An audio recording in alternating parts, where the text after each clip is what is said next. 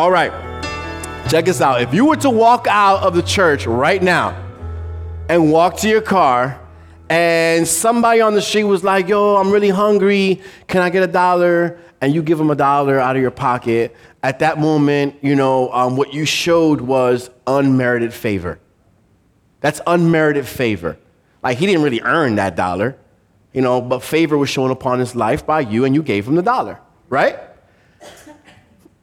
Let's say you walk out of the church today, God forbid this ever happens, but you find somebody just like clubbing away at your window because they want to break into your car, and they break your car right in front of you because what they want to do is they want to steal something from inside your car. At that moment, you say, hey, here's $1. Just go on your way. Here's $1. Just go on your way. At that moment, what you have shown is grace. Because grace is exactly the opposite of what that person deserved. All right? Now, there are some that would say that grace can be upright scandalous. And today's title is Scandalous Grace. Scandalous Grace. As you guys know, we are in this sermon series called Story Time. And Story Time, we are going over the parables of Jesus and just really been, I think it's been great to just go through these as a church and see what God is, what His Word is speaking to us and what is it teaching us as we go along. Some people say grace is scandalous, right? Now, when you say scandal, when I say scandalous, some of you guys are thinking politicians that have been stealing money on the side, and then all of a sudden the world finds out, right? That's a scandal, right? Some people think of, some famous, important figures in society that all of a sudden it comes to light that they had 3 other families that nobody ever knew about, one in a different country, and that's a scandal. Right?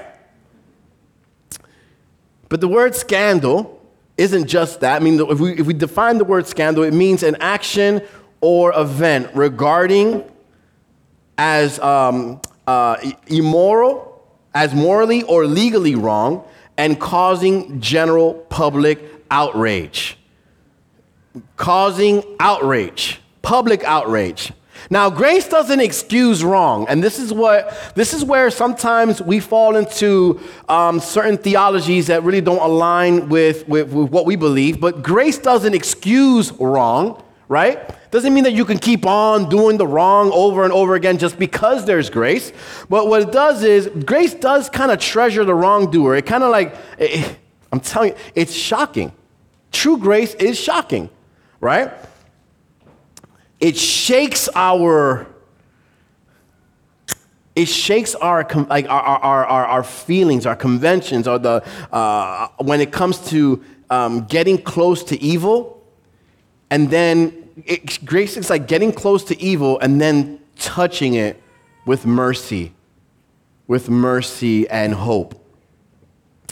Grace forgives the unfaithful spouse. It forgives the racist. It forgives the child abuser. These are things like, I don't know, God better work with me. Some of us have been through some experience in all those areas and even more. And we think back to those moments, we're like, I don't know, Pastor, I guess God ain't through with me yet. I'm not there yet. But grace forgives. True grace is definitely shocking and it's scandalous. And the parable that we're going to look at today, right, it demonstrates that. It demonstrates that to the point where some of us will, inside would be like, I don't know about that. I don't know if it was me kind of feeling, right? Some of you are not going to like this parable because it offends our sense of fairness. Some of you guys have said that before, right? Well, that's just not fair. It's just not fair. Why does she get this and I have this? Why has God opened doors for him and God hasn't opened doors for me? Why does he get to serve or she get to serve and I don't? Why am I sitting down right now?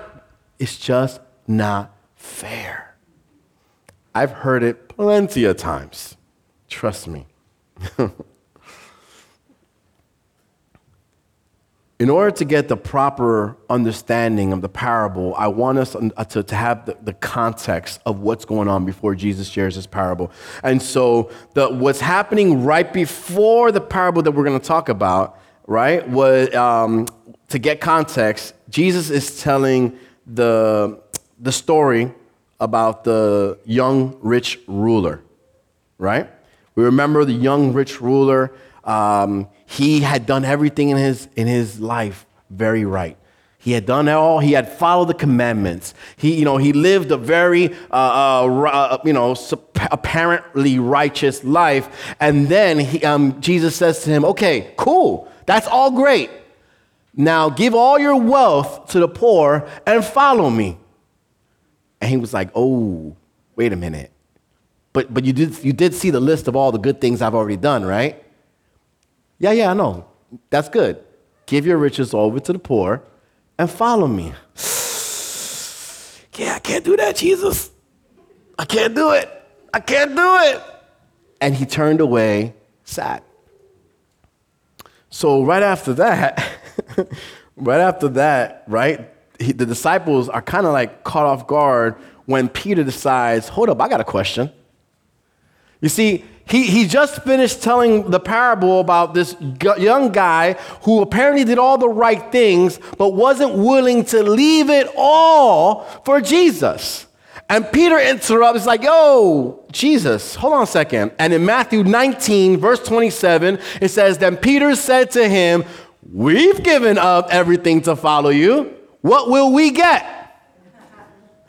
I mean, of course it was Peter, right? Everybody know Peter, pretty much what Peter is saying, he's like, I just heard the story that you just told me about that dude, right?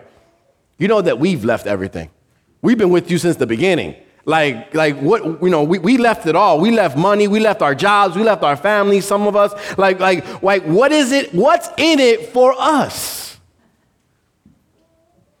And if we're honest today, no one has to raise hands or anything like that. But if we're honest with ourselves today, many of us in our walk with God have said the same to him. What's in it for me? I've been obedient. I go to church. I listen. I submit. What's in it for me, Jesus? Because sometimes I don't know. It doesn't seem like I'm getting rewarded for the things that I'm doing. And if anyone has served the ministry long enough, that comes up more and more often. We're like, what is going on here? What's in it for me? Exactly. Now, we're going to answer that question. Jesus turns to him and he answers that question, but we're going to save that for the end to wrap it up. And what I want you guys to know is that we find the full context of the parable. So here we have the story of the rich young man, and then we have Peter asking the question, and then after he answers this question, there's another situation that happens in Matthew 20 toward the end. The mother of James and John, right? She goes to Jesus and she's like, "Hey, Jesus, I need you to put my sons to the left and to the right of you. I want you to put them in a place of importance." Now, we read about this 2,000 years later, and some of us are like, what? Who does she think she is? Why does she think she can go to Jesus and tell Jesus where her sons need to be? The truth is 90% of the moms in here would probably do the same thing. Yo, Jesus, my sons, they've been with you from since the beginning, like what you got going on for them, how you going to help them, how you going to reward my sons.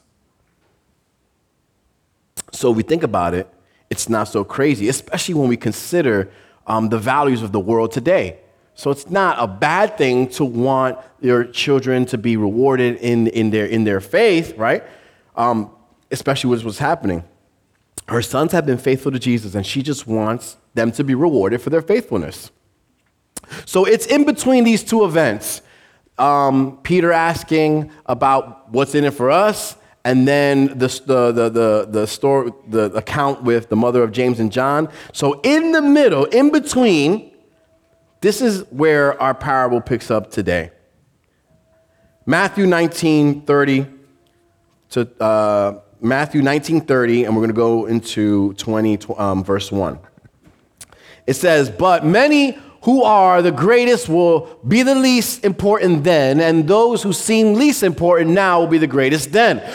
For the kingdom of heaven is like the landowner who went out early one morning to hire workers for his vineyard." Now, I want us to, from the get-go, right? From the get-go, verse 20 says, "For the kingdom of heaven is like the landowner who went out." So this parable, off the bat, we don't have to try to figure out what is it talking about? It's talking about the kingdom of heaven.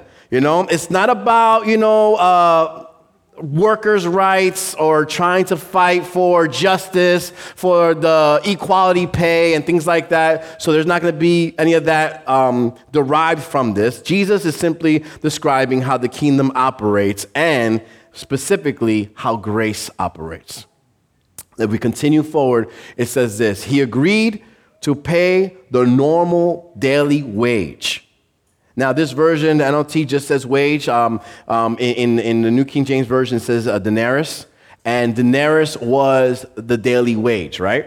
And he sent the average daily wage. And he sent them out to work at 9 o'clock in the morning. He was passing through the marketplace and saw some people standing around doing nothing. So he hired them, telling them that he would pay them whatever was right at the end of the day.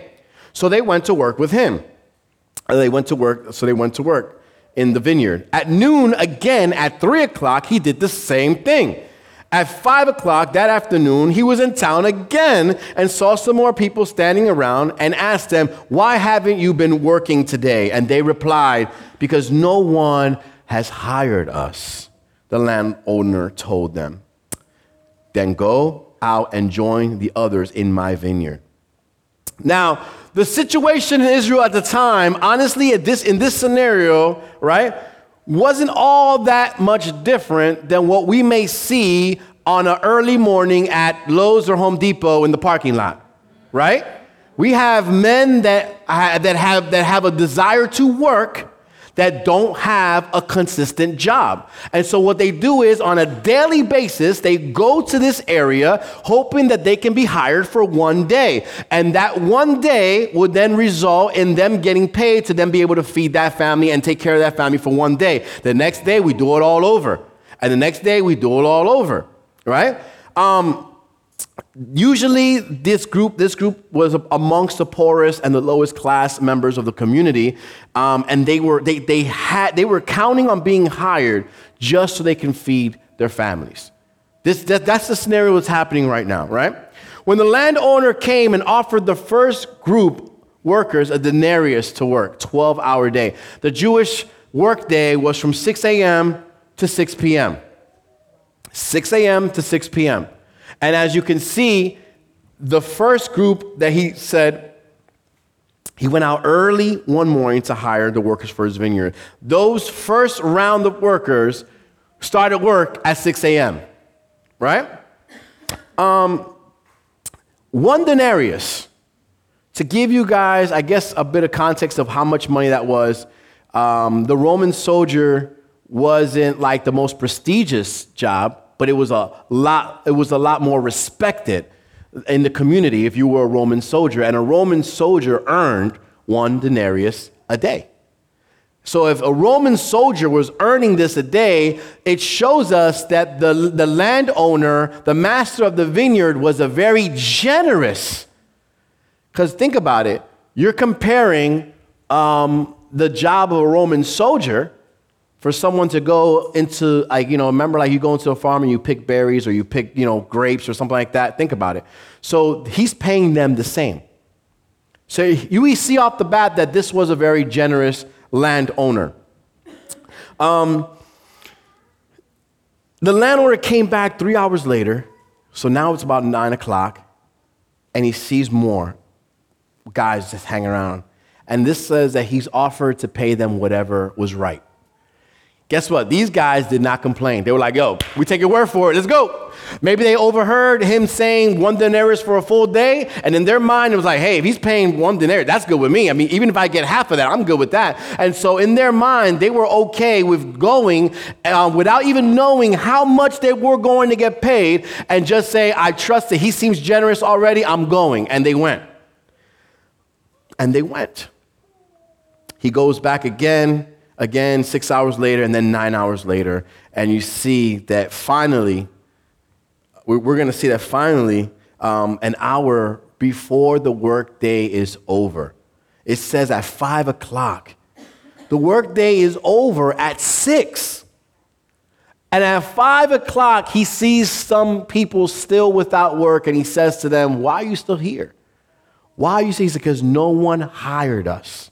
Now, I'm going to tell you something which is completely irrelevant to the message today, but I just got to throw it in there like a free nugget, right? What this shows me is there's a character of persistence in this last group. You're telling me that it's 5 p.m. and you didn't just quit and go home. They had a need.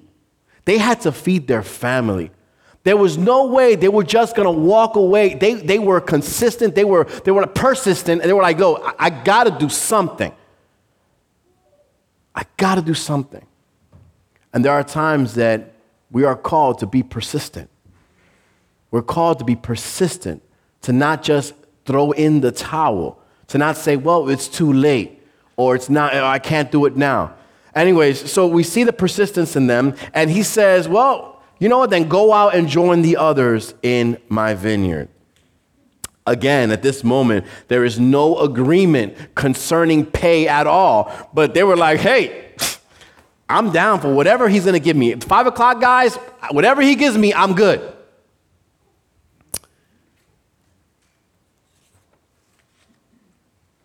So there's nothing scandalous going on yet.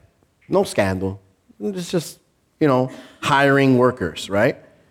This was common practice, but the story starts to take a turn in a minute. Matthew 20, verse 8 to 9 says, that evening he told the foreman to call the workers in and pay them, beginning with the last workers first.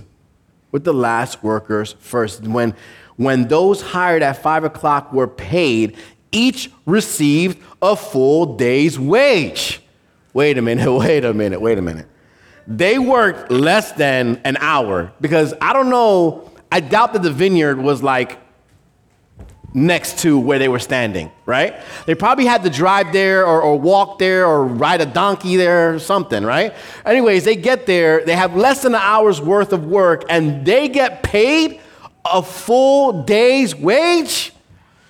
Some of y'all already sick to your stomach. So I can see it in some of your faces, like, well, I don't know. The hate is coming out on some of y'all, like the hate, right?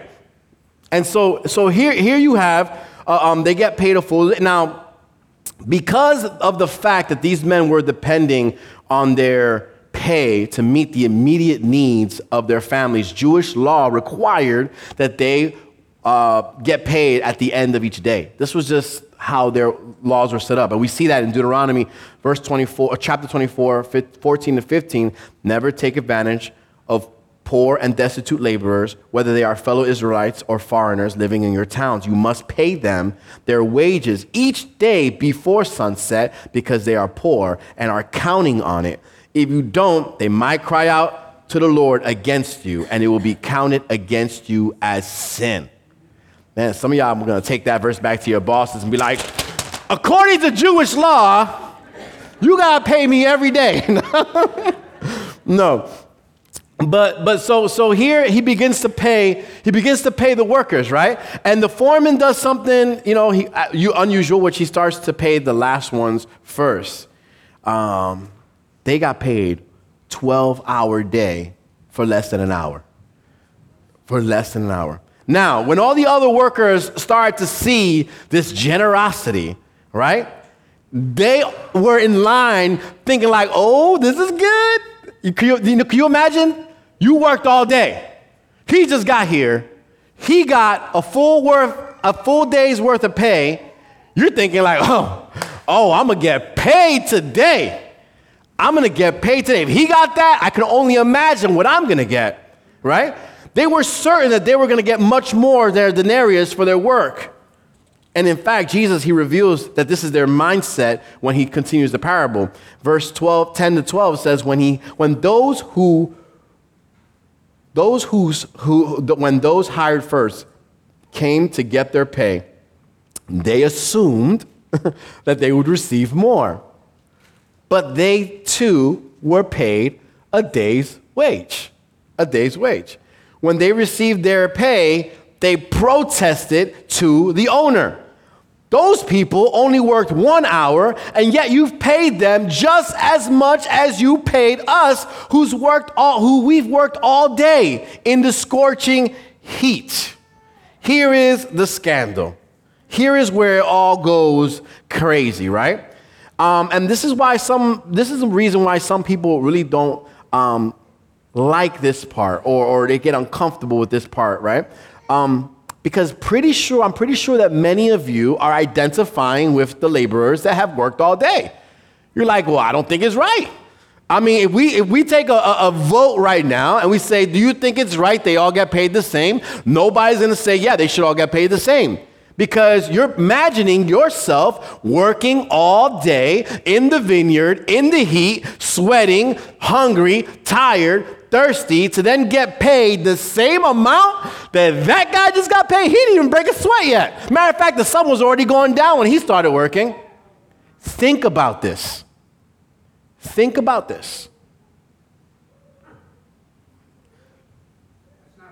It's not fair. It's not fair. Why should the workers who only worked 1/12 of the time get paid the same? It's not fair. Come on, let's get together. Gather all the picket signs. We're going to go on strike. That's what happened today, right? That's what happened today. Boycott this company. Don't buy food from this place. All sorts of things. But as Jesus brings the parable to a close, he encourages his listeners to see the situation from a different perspective. Verses 13 and 16 says, he answered one of them, friend, have I been unfair? Didn't you agree to work all day for the usual wage? Take your money and go. See, Jesus, in his parable, it says it nicer than probably I would have said it. Get your money and leave. Like, get out of here, right? I wanted to pay this last worker the same as you. Is it against the law for me to do what I want with my money? Now you telling me you mad because I'm choosing to do with what I want with my money? Should you be jealous because I am kind to others? So those who are last now will be first then, and those who are first will be last. The master points out that workers who had worked all day got exactly what they agreed to. He went out early in the morning. He says, listen, I want to hire you 1 denarius for the full day. Can you work? Oh, yeah, let's do it. All right, let's go. You agreed. They knew what the payment was, and they were okay with it, right? They had not been cheated. They had not been lied to, right? But they only felt cheated because what they were doing is they were looking at what others had received as opposed to what their agreement was.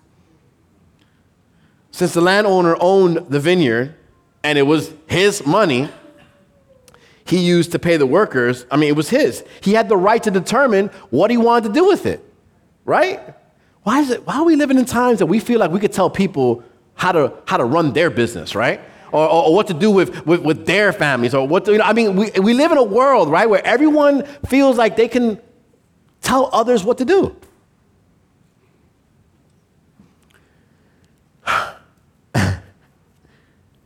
It was his choice to make all the workers equal, regardless of how much they've worked. Now, the first group of workers, they knew from the beginning how generous he was with them. And they were happy with knowing that he was going to be generous with them, right? But when he was even more generous with someone else, right, it became a problem. It became a problem because haters are going to hate. That's what happens. That's what happens. And so, it was a scandal. It was a scandal. Why is it that we are happy with what God gives us, right? Oh, thank you. God, this is wonderful. I've been wanting one of these all my life. And then all of a sudden, somebody else gets something else. Oh, wow. And then they're over here hating like, wow. That's a lot nicer than this. You couldn't do better, God? You couldn't hook me up? Just a second ago, you were praising God for what he's given you. Just a second ago, you were like, thank you, thank you. And you had a heart of gratitude. You were grateful. You were thankful. You were praising him for the blessing that he gave you. And the second your eyes turned from your own stuff and you began to look at what other people had, all of a sudden the joy, the gratefulness, the thankfulness that you once had now is being sucked out of your life as you're looking at what someone else has.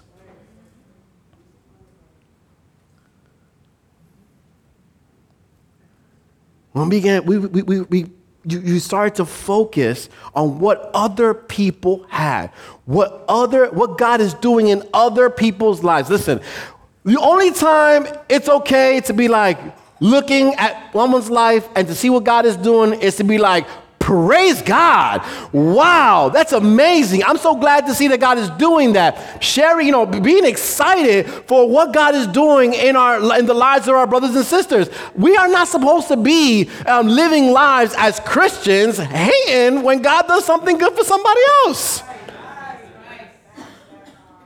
Come on. Come on. Think about it. Think about it.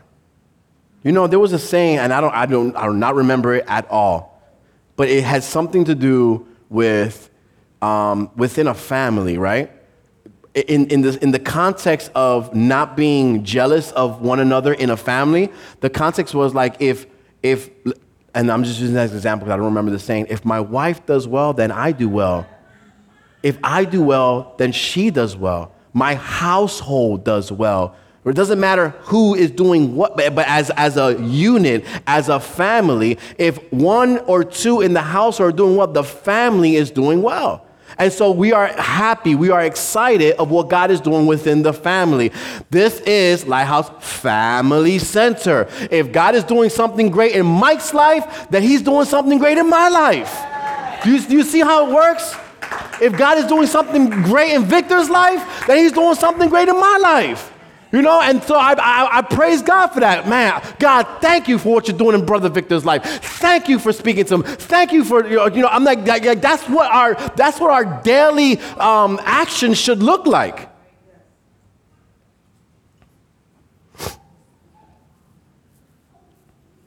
Many times we are missing out on the blessing right in front of us because we are too busy focused on the lives and the possessions of other people.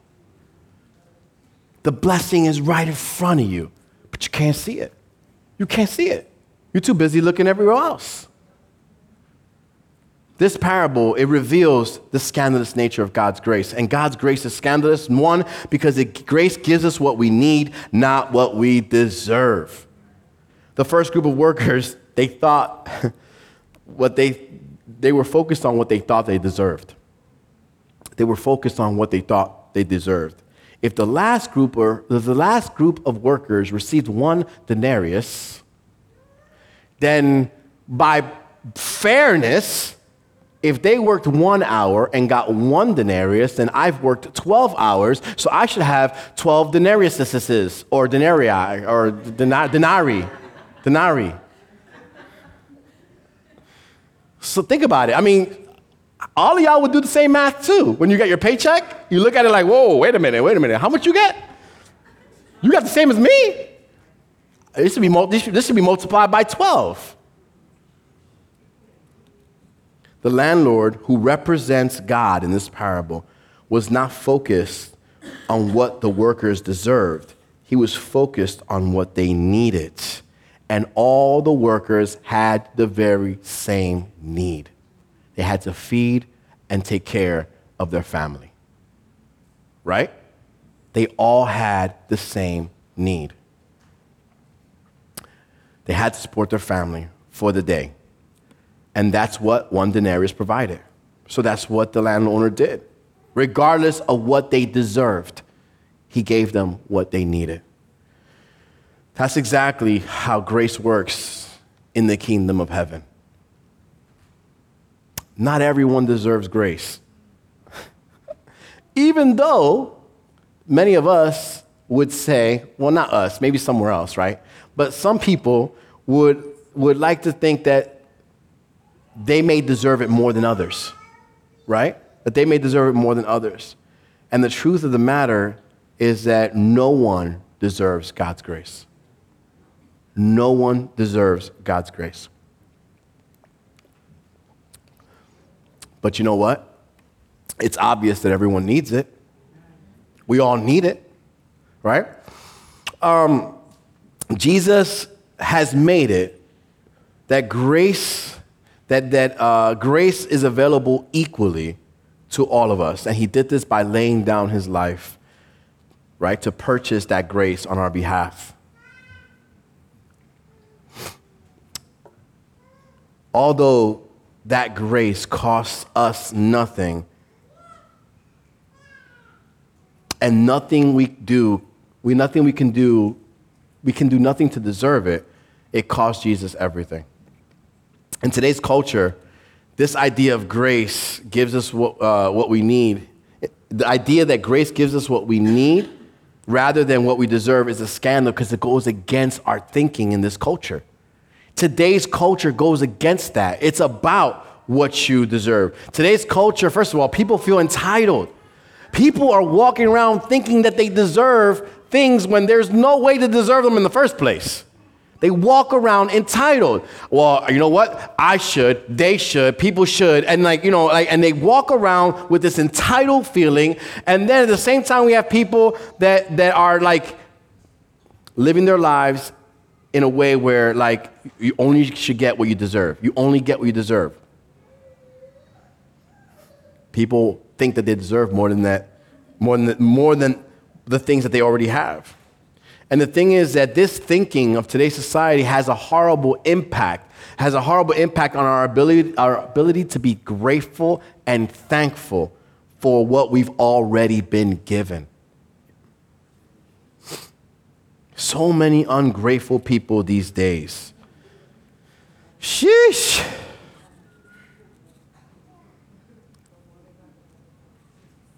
Okay. So first of all, God's grace is scandalous because it gives us what we need, not what we deserve. Second, is scandalous because grace makes us all equal. Equal?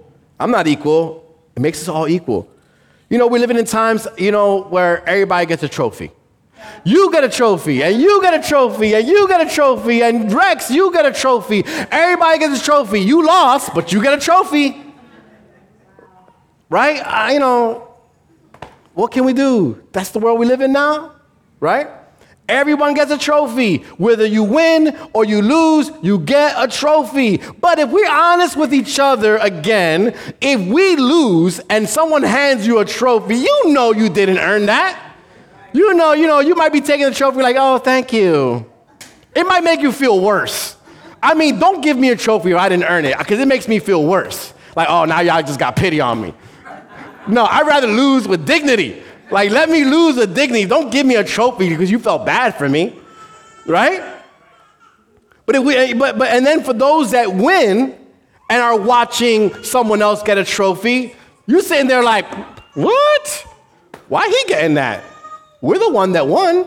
We won, not them. It doesn't feel good to watch someone get a trophy when they didn't earn that trophy. And that's just the truth. There was a topic several years ago about, well, I think more than several years ago now, but it was a big movement about income equality versus inequality. And then that branched into race, and then branched into gender, and it branched into all sorts of different things. Remember that whole movement where women and men are the same job title and not making the same money, black and white and Hispanic, like all the same jobs, but not making enough money. I mean, there was this whole thing that happened, right? And there was a question of like, oh, but they have the same job title, so they should, they should be getting paid the same. But then there was a breakdown in that, and it was like, well, okay, putting aside all the other stuff as far as race and gender and all that and age, putting aside all that, just because they have the same job title really doesn't mean they should get paid the same, because what if one works harder than the other? Right? And it was this whole different, it was all this that was happening. My point of bringing up that example is that not to argue whether the inequalities were right or wrong and things like that, but to make a point about this is the fact of life here on earth. This is how people think. This is what people in their mind are thinking on a daily basis when it comes to what you've earned, what you deserve, things like that. God's kingdom works differently. You'll notice that the complaint of the first worker, or the first group of workers in verse 12, was that the landowner had made those that had worked only 1 hour equal to them. How could you? How could they be equal to us? And they grumbled and complained. Are there some of us here, don't raise your hands, are there some of us here that feel that you deserve more than others? Do you feel that you should get special treatment? Do you feel that way? Are you living and acting and carrying yourself in a way that you feel more entitled and you feel that you deserve more than others? And in that feeling of thinking that you deserve more than others, think about your current state of emotion. Are you upset a lot? Are you grumbling? Are you complaining? Are you not as joyful as you may have been in the past? Well, guess what? That's why. That's why. They were, remember, they were grumbling and complaining because they felt that they should have gotten more. And so what happens in our walk with God, sometimes we think that we deserve more, and we begin grumbling and complaining to God.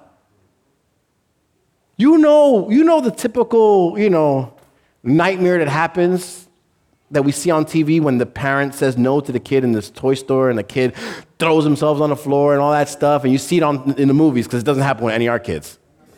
But you see it in the movies. They call the cops on us when our kids do that.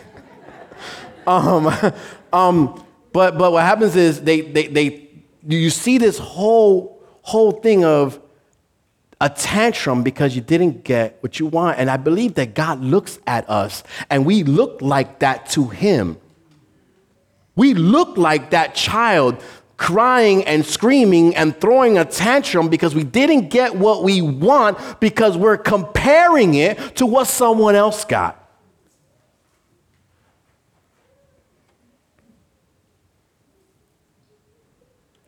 Are you living a joyful life in your walk with the Lord?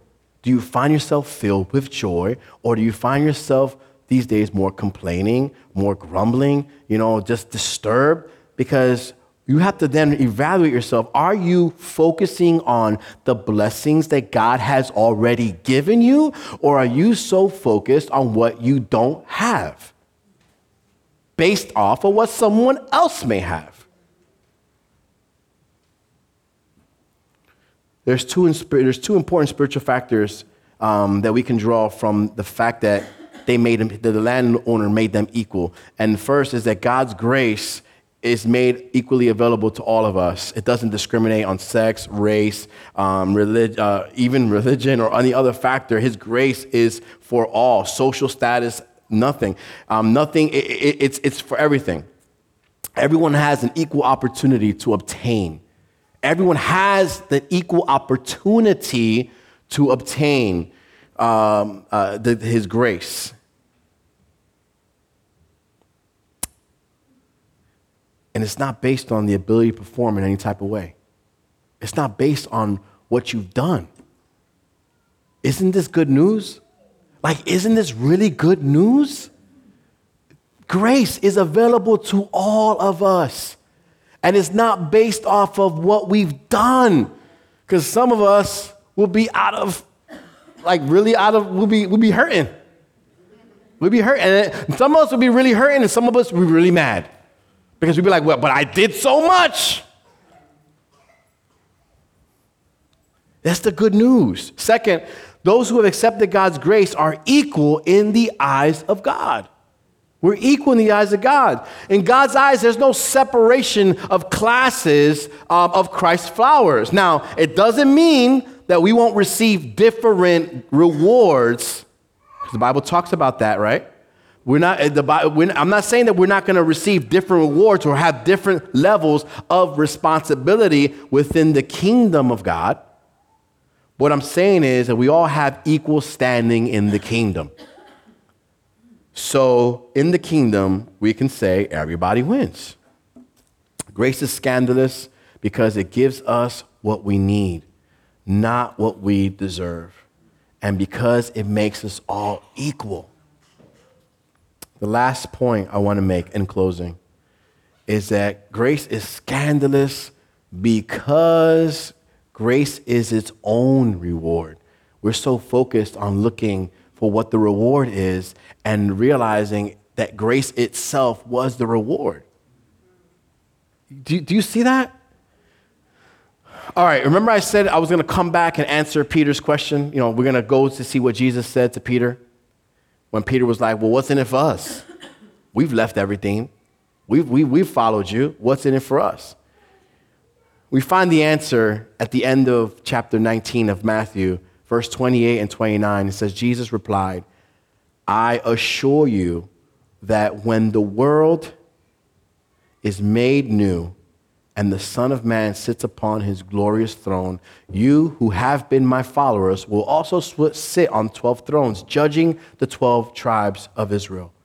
And everyone who has given up houses or brothers or father or mother or children or property for my sake will receive 100 times as much in return and will inherit eternal life. Well, that's a pretty good deal. All right, Jesus. All right.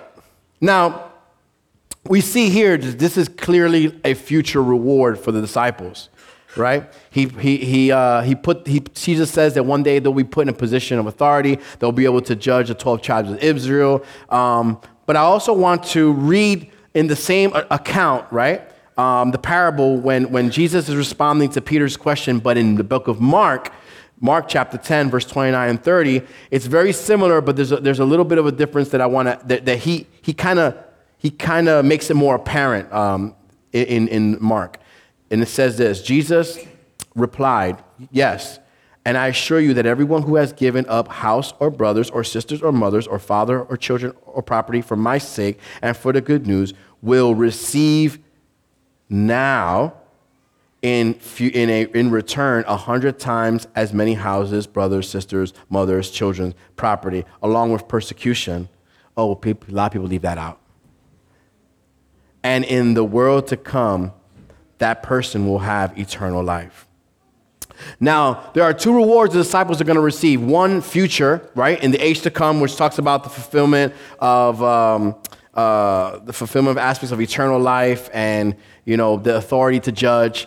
And then you have another reward where they're going to, according to Mark, to receive now in this time 100-fold in return on their investment in the kingdom. Now, this verse has been taken out of context in different platforms, and then it kind of spirals into more of a prosperity gospel movement, and they take that and they feel like that's exactly what it means. But it doesn't literally mean that you're going to have 100 times more relatives and houses and all that, right, that they currently have. Jesus, what he's pretty much telling them is that immediately after these, he tells them that you're not going to have to wait to the end of the day to be rewarded. Now, when we think of rewards, we start to think of money, house, cars, all the material things. Because that's what we've been conditioned to think. That's what we've been conditioned to believe. We look at, well, if you're going to reward me, it's got to be something, what are you giving me? What are you giving me? You see, the first group of workers had a reward that the last group of workers never received. They got to work side by side with the generous master throughout the day in the vineyard. That in itself was a reward. But they didn't see it that way. They didn't see it that way. Many of us, we come to Christ, and if we break down the parable, those that are serving, those that got picked up in the morning, they pretty much represent Christians at a deeper, more mature level. They've been Christians for a long time. They've been serving the Lord. And then you have those that come in last second and they become Christian. They receive Christ and now they're serving the Lord and they receive the same thing that you received. I mean, we both get eternal life, but I've been serving God for like 50 years and they just started serving God for 5 days. But the reward is still the same. The payment is still the same. What happens is this: many times as servants in the ministry, as servants for his kingdom, we don't realize that the many years that we spend working in ministry, loving others, caring for others, and giving and sacrificing of yourself, all those years was actually rewards. You got a chance to work in the kingdom. People are like, I don't see it that way, Pastor. It's a reward. It's a reward. Try to cleanse your mind of what society says should be your reward and look at what we're learning from this parable. They were side by side, working in the vineyard, working for the kingdom of heaven. But all that was robbed from them when they looked at what someone else got. They robbed themselves of the joy of that experience. Grace is scandalous because it violates the norm of our culture. For most people, the main reward that we receive, the paycheck, right, after that work. But when it comes to grace, God's grace, living under that grace is its own reward. I don't know if it's easy to understand. I mean, in my head it makes sense.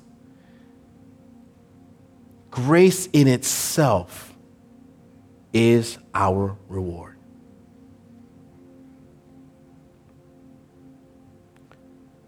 When we live in a grace-based relationship with Jesus, we don't have to wait until we die and go to heaven to get our reward. That's why the most joyful people that I know, the most joyful people that I know, right, are those who are in a vital relationship with God. They're in a relationship with God, right? That they make an intentional decision on a day-by-day basis to wake up and say, I'm working side by side with you, Jesus, today. I'm working on my side. I'm working in the kingdom. And it's like the knowing that they are being rewarded because at this moment they're under the grace and they are working for the kingdom of heaven. It's not always easy. And sometimes we have to work through the burdens, like we have to work through the scorching heat of the day. That's what happens. It's not always easy.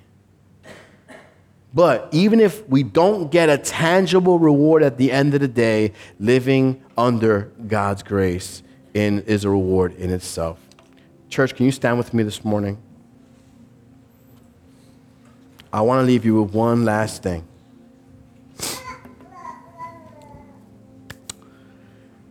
Back in the late 70s, I believe it was 1978 to be exact, this guy kills another man. He then proceeds to dismember his body and spread the pieces into the woods, right? A couple years later, he kills another man. He dismembers the body and he spreads those pieces around, and to this day, that guy's full parts were never found. Fast forward, this same man would eventually kill 15 more men. A total of 17 men within 13 years. Each murder was gruesome.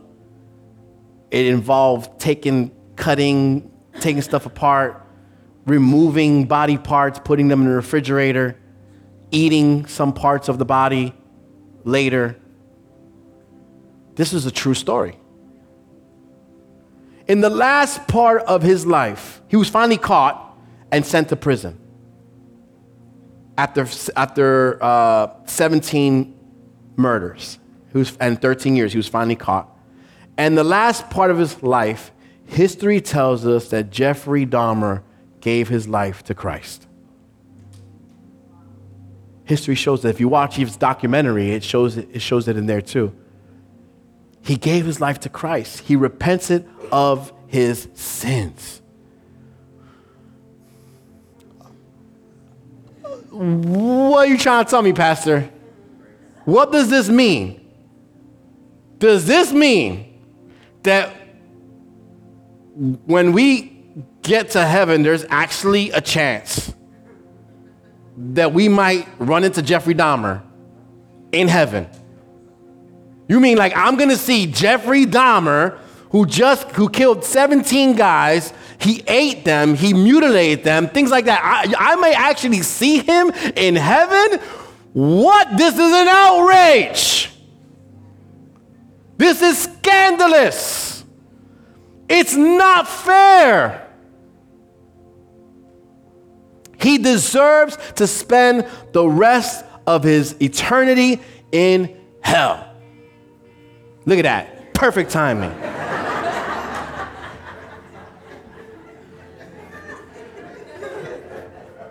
It would have been better if it would have been like, dun, dun, dun.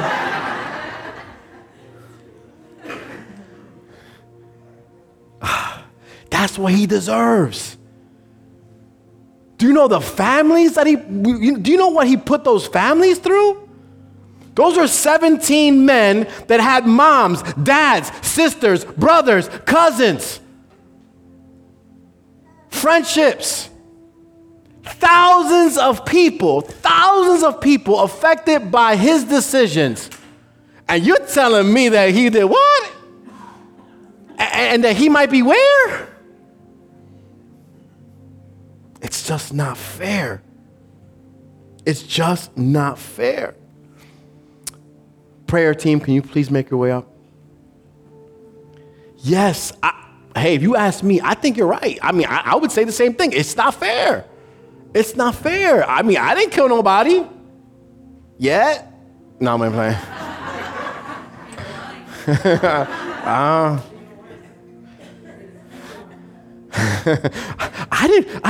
I didn't do those things. Why should we get the same thing?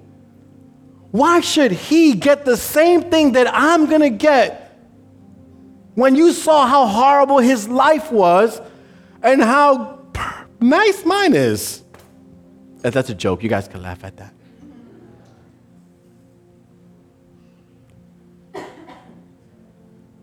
You know what? If we go by what he deserves, then we're all right. He does deserve eternity in hell. but so do we.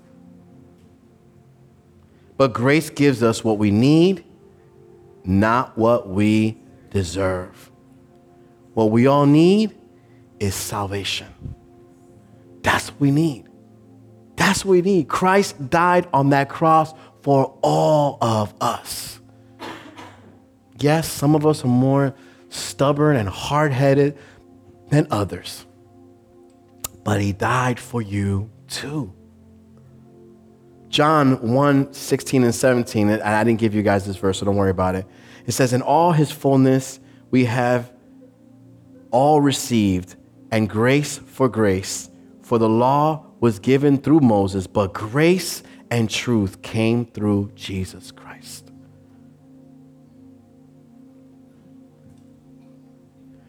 Today, after that story, we shouldn't be angry. We should be encouraged. Because guess what? We've made mistakes. We've fallen short. We've disobeyed. We've lied. We've stolen. We've cheated. We've rebelled.